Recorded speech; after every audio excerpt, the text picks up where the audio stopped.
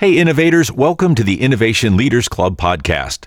The content in this podcast comes from an excerpt from our academy. How to prepare an effective creativity session. Creativity is not chaos, and it shouldn't be. When leading creativity sessions, the so-called brainstorming, you must be organized so that the creativity flow is managed to ultimately end up with a prioritized list of the best ideas. Other than that, you will be generating deception. This podcast covers two key subjects to respond to this question. First, determining how to hold a productive brainstorming and creativity session to get appreciable and predictable results out of this powerful innovation source. And secondly, discussing which tools should be used to score, sort, and prioritize your ideas to push the best ones further. What is the Innovation Leaders Club Academy? The Academy aims to share for free the content of the discussions the Innovation Leaders Club members have during their venues in North America and Europe. To prepare an effective creativity session, you must first clearly understand the problem or opportunity you wish to seize. One of the most popular strategies in identifying a real problem is the 5 whys analysis. Using this technique will enable you to quickly remove the layers of distracting indications that are keeping you from detecting the real causes of a problem. The 5 whys analysis is a simple tool for drilling down a request to identify the root cause of a problem by asking why 5 times. However, it is vital to clarify that asking 5 times is situational. There are instances when you can discover the root cause after asking why 3 times, or you may even have to ask more than 5 times to reach the answer. Regardless of the specific number, coming up with the root cause is the overall objective. Let's take an electrician asking for a fixture on the ceiling as an example. How is the 5 whys used in determining the root cause? The first part involves meeting with people familiar with the area in which the problem is related and giving them information to approach and understand the problem. In this example, the electrician reported that he would like a lighter fixture from the supplier. Meet directly with the customer, ideally in person or by using a remote communication platform such as Teams. Then start asking why. Continue asking why at least 5 times, and remember to challenge the resulting answer beyond conventional origins to encourage a thorough search instead of settling for reasons that are known and true. Upon identifying the cause, determine the cause with the most significant impact on the problem and prioritize it. Lastly, find the solutions for the most critical issue and analyze its impact and effectiveness. To come back to the light fixture example, by repeatedly asking why to the electrician who made the installation, the lighting company arrives at the underlying root cause of the request. Why would you like a lighter fixture? To make it easier to handle. Why would you like a fixture that's easier to handle? To make it easier to install by holding it with one hand. Why would you like it to be easier to install with one hand? To be able to install it alone. Why would you like to install it alone? By applying the 5 whys analysis, the root cause of the problem to solve is determined. With that in mind, this brings us to find the solution. In this case, when an electrician is making an installation, he could do everything on his own except the fixture installation, which requires 2 people for 30 minutes. However, the real problem is to conceive a fixture that an electrician can install alone. This will reduce the installation cost by having only 1 worker on site instead of 2. Since often there is more than one cause, let's proceed to discuss the affinity diagram and how it is used to determine the major causes. The idea creation method taps a team's creativity and intuition. It was created in the 1960s by Japanese anthropologist Hiro Kawakita. Interestingly, it is still relevant today, considering that everything is getting more complex. The affinity diagram is a simple tool for putting together a significant number of detailed and interrelated causes and grouping them according to broad topics. Furthermore, it analyzes large amounts of data and discovers relationships that allow a design direction based on the association often used to group ideas generated by brainstorming. In addition, this helps in focusing on the bigger issue or the major root causes. The first step in using the affinity diagram involves brainstorming the issues and recording each with a pen on separate notes or cards.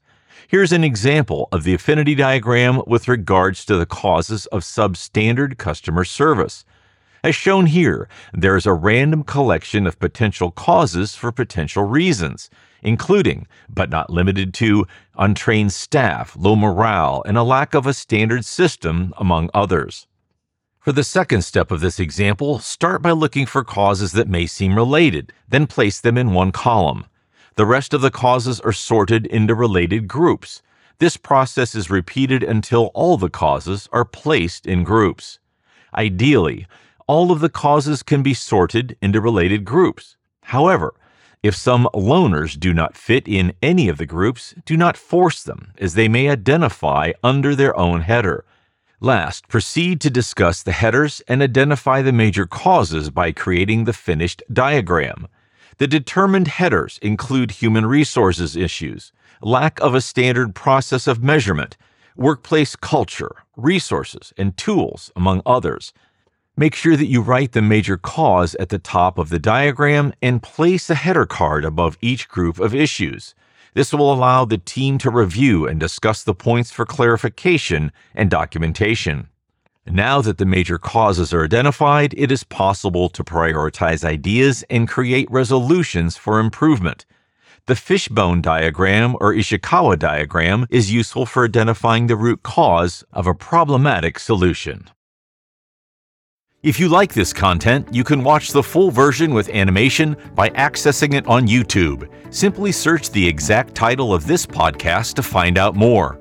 Also, if you don't want to miss a podcast, subscribe now and get notifications for real and practical innovation management practices coming directly from club members. Last but not least, part 3 of the fishbone diagram involves identifying the root causes in detail. This step is where the brainstorming magnifies. You will identify the possible causes of the problem that may be related to each factor. You will need to visualize each probable cause by drawing shorter lines off of each bone of the diagram. At some point, there may be a need to add a more complex sub-branch line coming off the cause line. In this example, the product readiness in the bones line then branches into the cause lines, such as an unreliable technology, a rushed development, and too many unknowns. The shorter lines or sub-branch lines from the cause line, labeled unreliable technology, includes both introduced too early or inconclusive testing. Going further, identifying the following causes, then adding them to the fishbone will slowly fill out the fish's skeleton. As an overview, the available tools can be used to identify the real problem, including the 5 whys analysis, the affinity diagram, and fishbone diagram. The 5 whys analysis can be applied when looking at one major cause and needs drill down to arrive at one root cause. The affinity diagram can be applied when looking at several interrelated and detailed causes that have some things in common and can be grouped together as major causes. Lastly, the fishbone diagram can be applied when looking at numerous major causes and needs drill down to arrive at numerous root causes or causes based on the cause and effect relationships. As for other approaches, especially for innovation in processes, Lean Six Sigma DMAIC, pronounced DMAIC, is a 5-phase method that includes define, measure, analyze, improve, and control. It is the approach applied by Motorola, General Electric, namely GE, and other major companies. The Lean Six Sigma DMAIC is beneficial when your organization is trying to improve a particular process, such as decreasing the number of defects or increasing overall quality in a product or service. A simple but highly structured approach allows businesses to incline into problem solving and continually improve productivity. The data can be used for other projects, therefore providing a more accurate baseline along the way. Here is a more in-depth discussion of the 5 phases of Lean Six Sigma DMAIC. First, define. During the define phase, the most critical and impactful opportunities for improvement are selected. This phase involves mapping the process, along with the focus, scope, and goal to understand how the problem affects all stakeholders. Start the process by identifying the problem statement. Having a successful define phase will help you move forward with a clear and defined objective and a timeline for project completion. Second, measure. The measure phase is where baselines are drawn to assess the performance of a given process. Without having sound benchmarks for comparison, it is not easy to track improvements. Remember to use visual management tools such as bar, color, or run charts to achieve better results. Third, analyze. The goal of the analyze phase is to identify and test the underlying causes of the problems to ensure improvement. This phase will enable you to capture and document opportunities for successful improvement, and the plan of action will begin. Fourth, improve. With the analysis and data, it is time to make improvements. The improve phase may involve using management software to create a seamless process and achieve a cross-functional collaboration to make it easier for the management and executives to follow the progress of a DMAIC project. Last but not least, the control phase. The control phase involves making sure the process is under control and ensures its long-term effectiveness. At this stage, you can qualify the complete impact of process changes, cost reduction, efficiency, and more. Another approach growing in popularity is the customer journey mapping. Understanding and empathizing with customers provides a platform for meaningful interaction and successful business outcomes. The customer journey map describes how a customer gets in contact with your organization, its various tasks, emotions, pains, frustrations, or problems, gains, expectations, and key benefits. Ultimately, it is a way to identify opportunities through all 7 steps of the journey, which are: from the moment he identifies a problem or a need, he will look for solutions and evaluate them. He will then make a decision and proceed with an order. He might have to install or implement the solution. He will then enjoy the product or service and might have to change or adapt the configuration during its use. He might also have to perform maintenance, updates, and repairs. And finally, he might have to get rid of the product or service, which involves the end-of-life management. It is important to note that there could be more than 7 steps in a specific journey. This process could become increasingly popular among club members as the scope of innovation now includes customer experience in many organizations. Hence, exercise is a powerful tool to better understand your customers and ease the way they do business with you while improving their holistic customer experience with your organization, creating one that they will remember for the right reasons. Let's prioritize opportunities and identify the best ones to bring out at the Innovation Project Portfolio Review.